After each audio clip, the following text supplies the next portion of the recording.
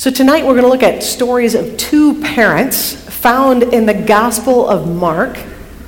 This can be found on page 819 in your pew Bibles. Page 819, the black books around you.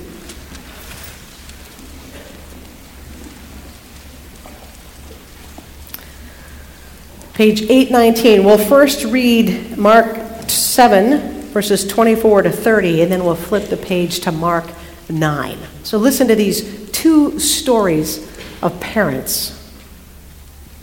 From there, Jesus set out and went away to the region of Tyre. He entered a house and did not want anyone to know he was there, yet he could not escape notice.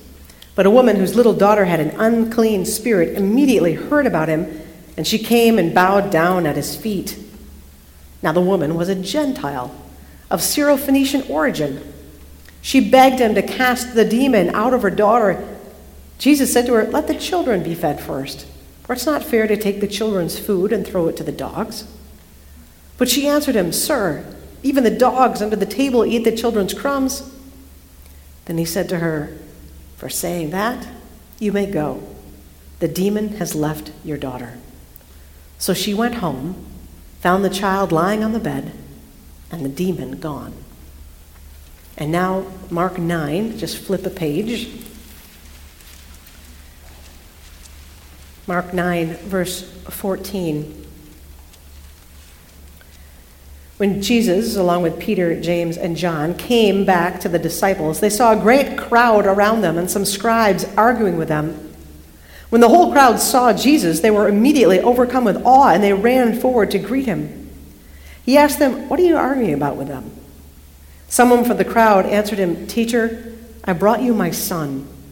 He has a spirit that makes him unable to speak, and whenever it seizes him, it dashes him down, and he foams and grinds his teeth and becomes rigid. And I asked your disciples to cast it out, but they could not do so." Jesus answered them, "You faithless generation, how much longer must I be among you? How much longer must I put up with you? Bring him to me." And they brought the boy to him. When the spirit saw him, immediately it convulsed the boy, and he fell on the ground and rolled about, foaming at the mouth. Jesus asked the father, "How long has this been happening to him?" And he said, "From childhood. It's often cast him into the fire and into the water to destroy him. But if you are able to do anything, have pity on us and help us." Jesus said to him, "If you are able, all things can be done for the one who believes."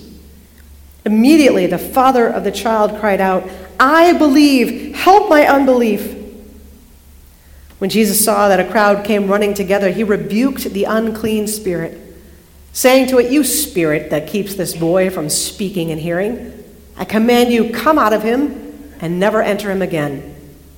After crying out and convulsing him terribly, it came out, and the boy was like a corpse, so that most of them said, "He's dead."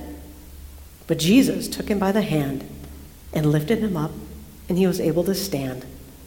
When he had entered the house, his disciples asked him privately, "Why could we not cast it out?" He said to them, "This kind can come out only through prayer." This is the word of the Lord. Two parents in deep need, two parents advocating for their children. But this isn't something that just happens long ago. This week we interviewed 3 sets of parents on this campus. Matt Postma, who is our associate chaplain for Residence Life, and his wife Jana, who have a baby girl, Eden. Nigel and Kaisha Likely. Nigel works in admissions and Kaisha works in intercultural student development. And then Jim and Christy Potter. Jim works as the assistant director of campus safety, and Christy runs the January series. And so we filmed their answers to these questions. What are your deep hopes for your children? What are your fears for your children? What do you really want your children to know? And so watch this video of parents. I think something that's very important for Calvin students to know about their parents is that they're there for them, and they want them to succeed. The stuff that they're facing are things that we faced, whether it's insecurity about things or uncertainties about what's next or where to go or what to do. that we face those same or similar uncertainties. My name is Matt, and this is my wife Jana, and this is Eden. So we have four. We have a 9-year-old as of today, Dimitri. We have a 3-year-old Jamia, a 2-year-old Arion, and a 4-month-old Jocelyn. So we're Jim and Christy Potter, and we have 3 sons, Aaron and our students here, and then Lucas, our youngest, will be a student here next year. My hopes for my children that they'll be able to grow and develop into their own personal relationships with Jesus Christ. We hope that they would be able to go to college and to prepare for whatever chosen vocation God has for them, and that they would just be lifelong learners and committed to the work of Christ. Being able to face her challenges well and being able to receive encouragement from the community around her, I think that's a big hope that we have for her. My hopes and my prayers are really, all the same, but I think most importantly, I just hope and pray that our sons will always know how much they're loved by God. That will just be a really real and deep part of who they are. I think another hope is healthy adventure, so like curiosity and wanting to try things and be open to trying things, but not in the dangerous way, not in the scary way. I think the fear of losing them, whether that's physically, obviously there's a fear that of losing a child, but also losing them to their faith, that they would stray away from their faith, and there's a fear there. Again, that they're here, and knowing that Calvin College is growing their faith helps calm those fears. The world seems very chaotic, very dangerous, and so just trying to shield them and keep them from temptations or distractions in the world. My fear is that that they don't get caught up in any of those areas of bondage that so easily can plague kids as they kind of live their life and kind of develop. And to not be able to love her, to not be able to hold on to her, to care for her and think about her, that scares me a little bit. It's maybe a bit more selfish, but we've grown to love her a lot, and so to not have her would be tough.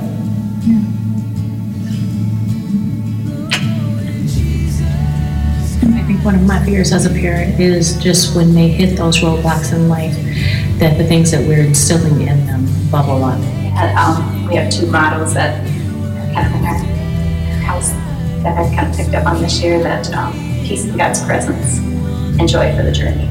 Just kind of thinking about life as a journey, and that every day you find joy in that day, no matter what.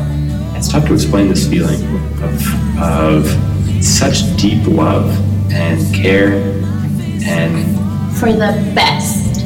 yeah, like I want the best for her. We want the best for her. It's frightening for them to leave home and go to a new atmosphere and be on their own outside of the hub of their parents, but it's also scary for parents. Our family's been pretty cohesive always. There's not been a lot of struggles, and I know that's not the case for other families and other students. But I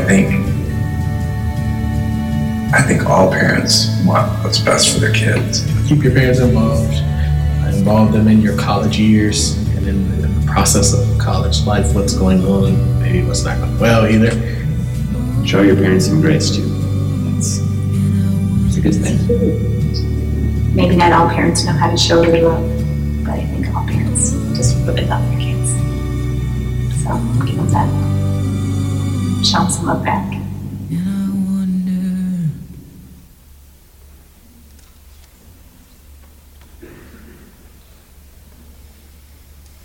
Parents, what are we going to do with them?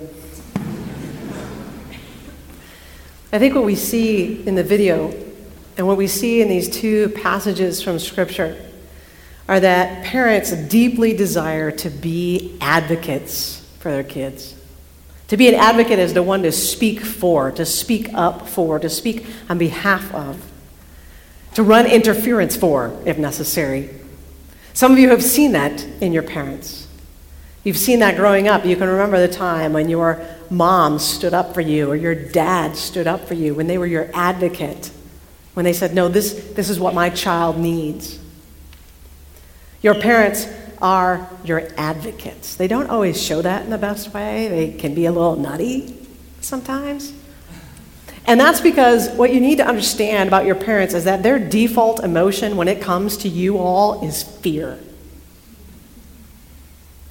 So when they text you on a Thursday morning, and then it's like Thursday afternoon, and then it's Thursday night, and then it's Friday morning, and then it's Friday afternoon, they're not thinking, you know what, I bet she's being super responsible, and she turned off her phone to finish that 15-page psychology paper.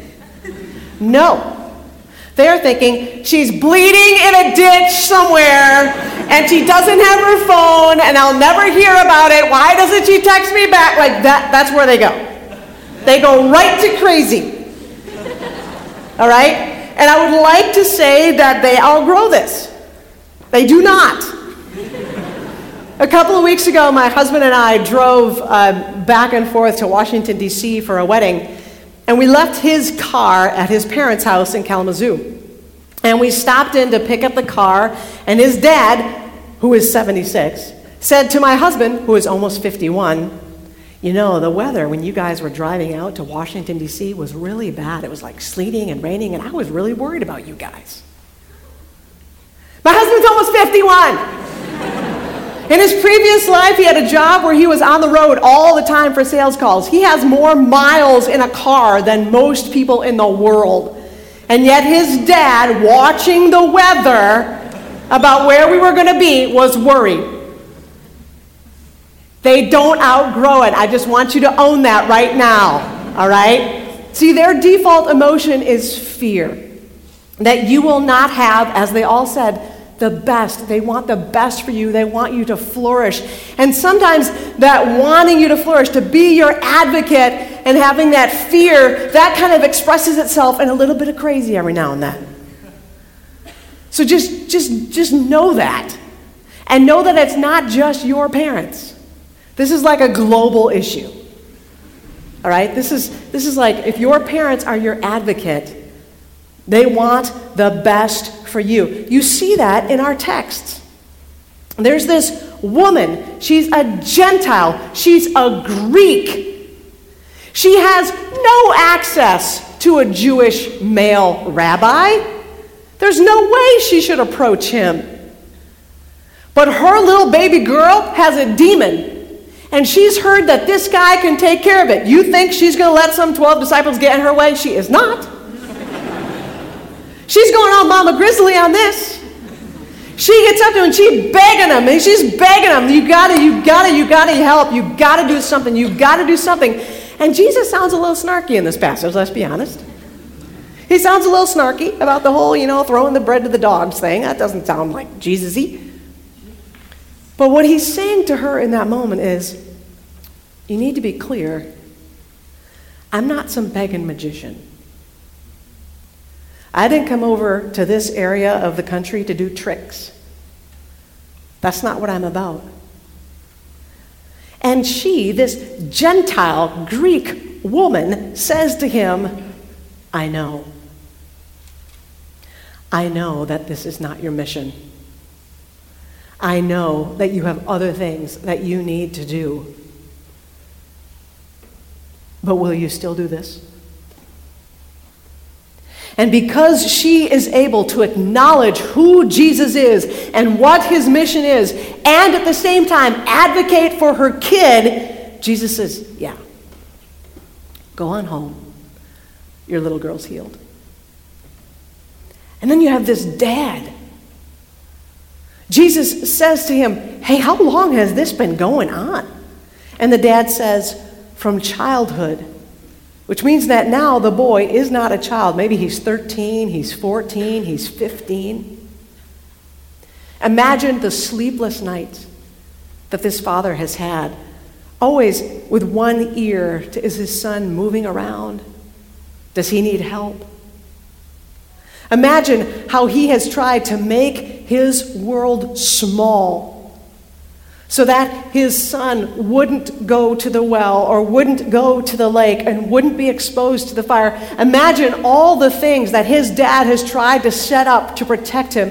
Imagine how many times he is taking him to person after person after person and pleaded with them for help, and nothing has happened. And you can sense that in the language, in the text. You can sense his weariness. I brought him to the disciples, but the disciples couldn't cast him out. And you can hear him saying, like, nobody else can either. I'm willing to do whatever it takes. And I've tried to do whatever it takes for 14, 15 years, and I'm just at a loss. So if you can do anything, and Jesus says, if I can't do anything, anything is possible for the one who believes. And I love this father's authenticity in the moment. He doesn't say, oh, okay, I believe, I totally believe. He says, I believe, help my unbelief. I want to believe, I want to give this another shot. I want to think that my advocacy for my child is finally going to pay off, but boy, am I tired. I believe, help my unbelief. And Jesus sends that demon away. These parents in Mark 7 and Mark 9 are crazy about their kids. They will do anything for their kids, and your parents will too. That's why they get a little crazy. They're like this kind of crazy. They are your advocates, and they bring you to Jesus. This is going to be alphabetical, just so you know. They're your advocates, and they bring you to Jesus. You may not know this, but your parents think about you every day. Every day. Parents in the room, am I right? Yes, every day. And if they're believers, they pray for you every day. Probably multiple times a day. They are thinking of you. They are praying for you. They are bringing you to Jesus. They do this all the time because there's this weird push-pull as a parent. There's this like crazy advocacy. I want the best. Don't let anything happen. I'm terrified that something bad's going to happen. Oh, I got to bring him to Jesus. Bring him to Jesus. Bring him to Jesus. I'm in crazy town. What if she doesn't text me back? It's been 24 hours. Why won't she text me back? Bring her to Jesus. Bring her to Jesus. Bring her to Jesus. He said he got a C- on his last thing, and he needs a C in order to get it. Bring him to Jesus. Bring him to Jesus. Like this is like the daily, hourly, breath by breath pattern of parenting. And it starts in a really clear and obvious way on the day that you're baptized. If you were baptized as an infant, there were 3 people that day who made promises. 3 parties made promises. God, your parents, and the church. God said to your parents on that day, I got this. I love this kid even more than you do. And your parents were like, okay, we're going to try really hard to remember that. And the church was like, okay, we're going to help you remember that. We're going to help you remember that because it doesn't just take a village to raise a child. It takes a village to bring a child to Jesus.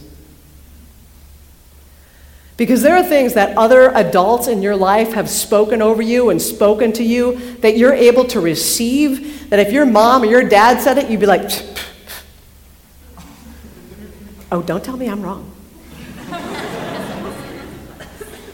Calvin College actually exists in large part as a fulfillment of baptismal promises. We exist here as a covenant community to say to your parents, we will help your children come to Jesus. We will bring your children to Jesus. That's what we want to do in the lab, in the music room, on the athletic field, in the chapel, in the dorms, in the apartments. We want to bring your child to Jesus. This is a way where we stand in for your parents. And we imagine, if I were this child's parents, if I were this student's parents, what would I want said? We were talking with Matt recently about how becoming a father, because Eden is their first and she was born last fall, how becoming a father has affected his ministry. And he got tears in his eyes. And he said, I look at all those students and I think of their parents.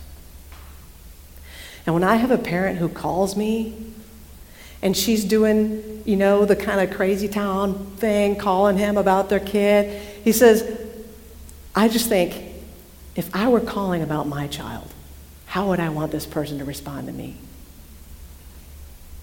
How do I love this parent right now in this moment? How do I understand the crazy through the lens of grace?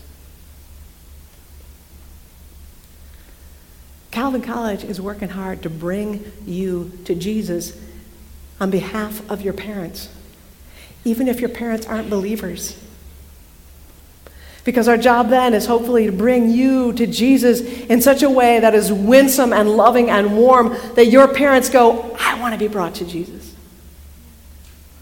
I want what my daughter has. I want what my son has. I want to know Jesus. So understanding your parents has to do with understanding them as advocates, understanding the fear of that advocacy, the hope of that advocacy, understanding that their deep desire is to bring you to Jesus. And then you respond with communication. Text them back. Communication. Have you ever been riding as a passenger in a car and you're just riding along, you're not really paying attention, and the person who's driving the car all of a sudden, without turning their directional on, without giving you any warning whatsoever, suddenly turns? And you, as the passenger, have like your face is like into the window, right? You know what I'm talking about. It's like the G-force is like, whoa, and you're like, what is happening right now? I was not ready for that turn. If you leave for school in September as an elementary education major, and then it's like crickets, and you show up at Christmas time and you're like, now I'm a strategic communications major. And your parents go, what? And what's a strategic communications major? And you're like, oh, they so don't approve of me, they don't believe in me, they don't honor my choices. No, they really want to know, like, what is a strategic communications major? What is that? Because right there in that moment, they're like, poof, their face is like against a glass. Like, what has just happened right now? It's not that they approve or disapprove, they're just trying to get their equilibrium back. Like, which direction are we going in now? So if you say to them after classes begin, like, hey, I am really loving this communications class. It's really interesting to me. And then maybe in October you say to them, I'm taking this education class and I thought I would like it, but I really don't. And I'm supposed to do teacher aiding next, and I don't know how I feel about that. And then you go home for Thanksgiving and you say to them, you know what, these internships and communications are really interesting. And then when you go home for Christmas and you say, I've decided to switch from elementary education to strategic communication, they go, oh, sure. Of course that makes sense to us because you've told us all along. That's what it means to communicate, all right? Nigel is up there. He said, involve them in your life. This doesn't mean they need to know the ins and outs and the drama. They really, spare them some of the drama. But give them, turn on the directional before you make the turn. That's what your parents want. They just want to kind of know where you're up to and where you're going. Because the more you communicate with them, the better they can be your advocate. And the better they can bring you to Jesus. So, say you've been dating somebody for like 6 months and you bring the person home for Easter and your mom gets the guest room ready and she buys the gluten-free bread and she does all the things. And, you're there with your girlfriend for the whole weekend and it goes well. And then a few weeks later, you just text your mom and dad and say, just want to let you know that Rachel and I broke up. And your mom's like, what happened? So you go home for May and you're sitting there at the table and it's like the morning after your last final and you're like, hardly keeping your eyes open. She's like, hey, whatever happened with Rachel? And in the moment, you're like, oh, geez, Mom, you're so nosy. Gosh, you have to know everything. Come on. Hypothetically. But your mom's thinking, look, I brought gluten-free bread for that child. I washed her sheets. I had her in my home, and if she broke your heart, I'm driving to that campus and taking her down. All right? So when she asks, hey, whatever happened with Rachel, she's not trying to be nosy. She's trying to think, is there someone here that I need to... Because what's the A for? She is your what? Advocate. right? She's your advocate. So if in the moment you say something simple like, thanks, Mom, for asking. Okay, that's a big point right there. Big points. Thanks, Mom, for asking. We understood that we just had different visions for the future. I really want to stay in West Michigan and get a job with this engineering firm where I'm interning, and she really wanted to go and travel the world. And as we looked at it, it just didn't mesh, and I miss her, and it was painful, but that's where it is. That's all she needs to know. She doesn't need to know the drama of the last week of the texting back and forth and P.S. Go back to the dating sermon on when you break up. Like, go back to that one in case you need a refresher. But if your parents are given some communication about the turns in your life, it's so much easier for them to be your advocate and also less anxious about what's happening in your life. Because remember, they get right on the bus to Crazy Town. So do your best to keep your parents off the Crazy Town bus. Keep them strapped into the passenger seat. I'm taking this turn now, Mom. All right? Just communicate with your parents. Tell them what's going on. And if you need to, come up with a routine. Come up with some sort of rhythm. So way back in the day when I went to college, when we had like old things like landline phones, we would call our parents every Sunday. And that would be the only communication we had with them. Some of you are like, oh, the olden times. But it was a rhythm. It was established. It was, we'll call you next Sunday. And if you called them on a day that wasn't a Sunday, they'd be like, what's happening? What's wrong? What do we do? Is there a bill due? Do we need to beat someone up? What's happening right now? It was a rhythm. So maybe you have to establish a rhythm with your parents and say, hey, when you text me, just know I'm going to try my best to text you back within 12 hours or 6 or 2 or whatever it is. Just establish a rhythm so that they can expect things. All right, so they're your advocates. They bring you to Jesus. Your response, you communicate with them. And D, discover things about your parents. Because they actually have lives. What? Shocking. Discover things about your parents. Now, some people are like, I've known these people for 20 years. I don't want to know any more about them. But do you know how they met? Do you know how they fell in love? Do you know the scripture passage that was read in their wedding and why? Do you know what the weather was like on their wedding day? Do you know why they wanted to adopt and how long it took them to get you? Do you know what your mom's major was in college when she first started and what she actually graduated with? Do you know if any of them are still in touch with their college roommates? Do you know the best sermon that they've ever heard? Do you know their favorite hymn or song? Do you know what they would do on a day that they had all to themselves, 24 hours? What would they do? Do you know? This, by the way, is also why when you communicate with your parents and your parents are like, hey, when are you coming home? And you just like sit on that for 12 hours. They're thinking, look, child, we have plans. Like, we have friends too. We have movies we want to see. We got places we got to go. Costco isn't going to shop itself, okay? So discover, what do your parents actually do when you're not around? It's not like they just freeze in place waiting for you to return. Oh, hi! Everything stayed exactly as it was. Now, interestingly, that's how they think about you, though. And some of you have run into this. You spend some time away, you're growing, you're learning, you're exploring the big wide world, you're staying up until 2 o'clock as a matter of course, and you go home and your parents are like, it's 10:30, what are you doing? Go to bed. You're like, yeah, don't do that anymore.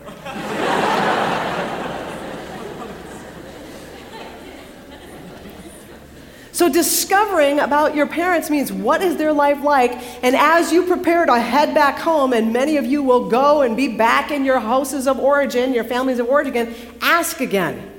Like, hey, what do you guys like? You know, how can I make this easy for you? Instead of assuming that you coming home is the best thing ever in the history of the world and that they're just ready, how can I make this easy for you guys? Oh, many, many points. Many, many points.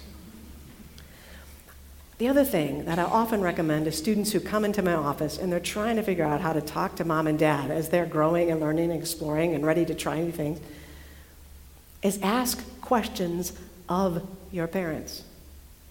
See, when your parents start to ask you questions, some of you start to do this, like, yep, no, yep, gotta go, oh, got a text, gotta go. Instead, ask your parents questions. That's an interesting question, Mom. Tell me more about that. Dad, you seem very excited about Bernie Sanders. I need to know more. Tell me why. Pick your political candidate. They're all excited about somebody or excited for the wrong reasons. So just ask them.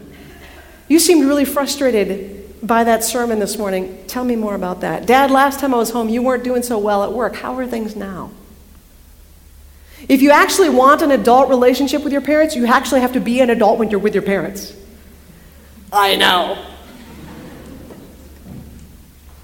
And this is how discovering more about your parents allows you to care for them and understand them and love them, even if you don't necessarily agree with everything that they're doing and they may not agree with you.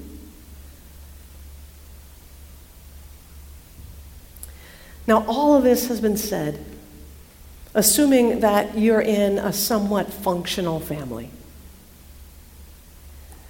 And we're very aware that many of us do not come from functional families. Maybe your mom is an alcoholic. Maybe your dad's been abusive. Maybe you had one parent who cheated on the other parent and blew up the family through adultery. Maybe when you think about going home for the summer, you get a lump in your throat. Or maybe your stomach hurts. For all of us who come from those kinds of families, here are just a few things I want you to think about. First of all, be safe. If it's actually dangerous for you to go home for the summer, don't. We've got people around here who can help you find a summer job, can help you find summer housing, can work with you and keep you safe. Even if the abuse was long ago, but just being back in this space is triggering for you and it causes a lot of anxiety, it's okay for you to say, I'm not going home. Even if your mom's been sober for a few years, your deep memories of her when you're a child are not. It's okay to take a step back. Be safe. The second thing is get help. There are wounds from our childhood that if we don't tend well to them, we will bring them into every relationship we have. And this, my friends, this is the one time in your life when you get free therapy, free counseling. Do you know how much you would pay for that out in the real world? Hundreds of dollars.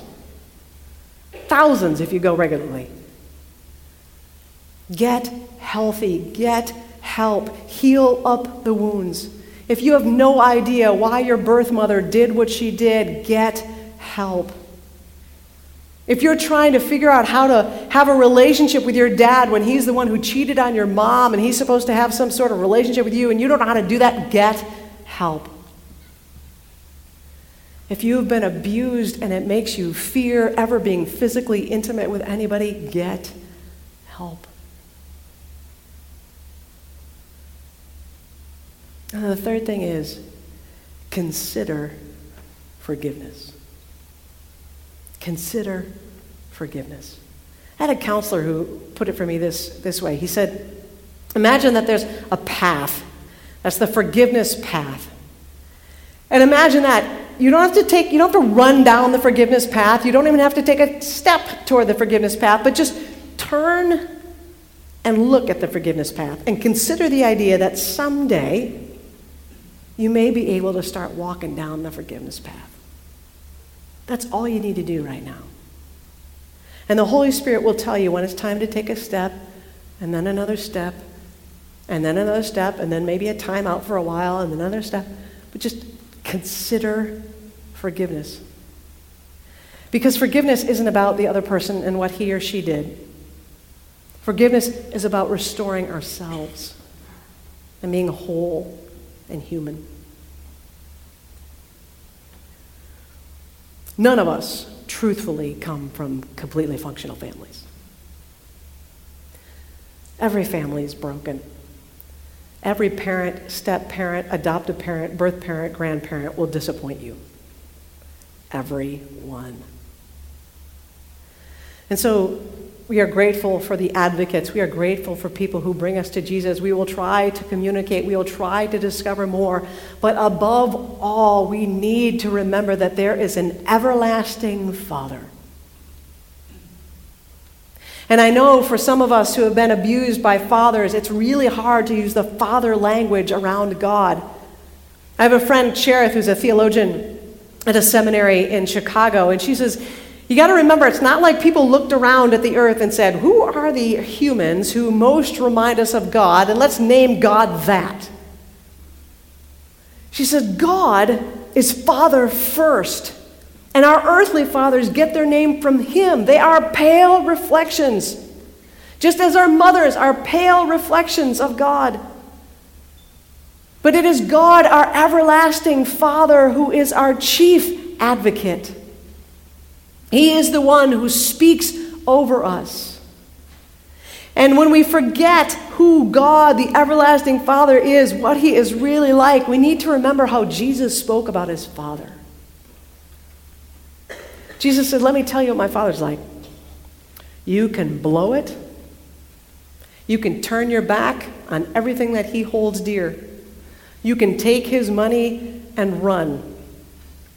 You can do all the things he begged you not to do. And when you turn your smelly pig poo butt toward home, he's not going to lock the gate. Let me tell you what my Father's like. My Father doesn't shut anybody out. My Father doesn't tell anybody to clean up first. My Father runs toward you. My Father runs toward you, and then he advocates for you, and he says, she needs a robe, put a robe on her. He needs a ring, put a ring on his finger. Sandals, she needs good sandals, put them on her feet, and we are going to have a feast because my child who was lost is found, who is dead is alive again. And if you're the surly sibling sitting off in the corner pouting because the little lost one always gets all the attention, he's going to advocate for you and say, all that I have is yours. Get in here and enjoy the party. Because I am not a father who turns his children away. I am a father who advocates for children. And this isn't a father who brings us to Jesus. This is a father who brought Jesus to us. So that we would never be separated from him again. That by the death and resurrection of Jesus Christ, our relationship with God the Father is so tight and close and intimate. And in the resurrection of Jesus, we have a foretaste, a look at what is yet to come when we will feast in the house of Zion and we will be fully restored. And we long for that day.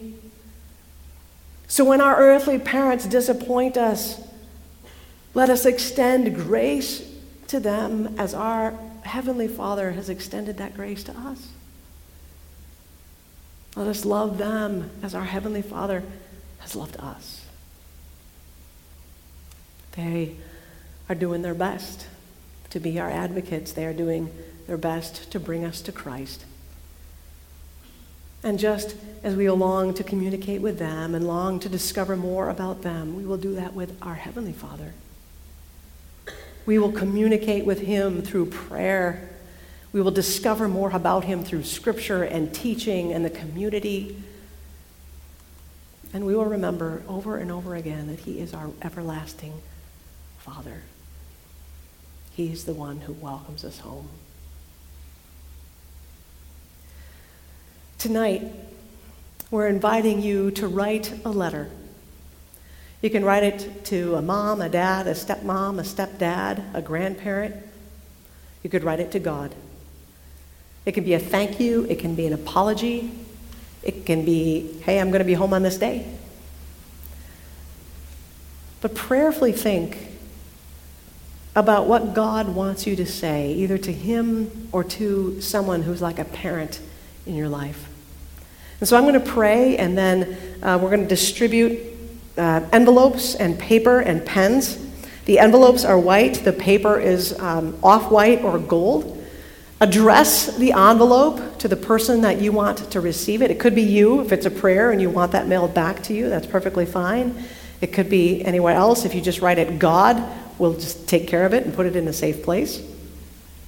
But take time today to communicate with your parents, to discover something about them, to thank them for being your advocates, to thank them for bringing you to Christ.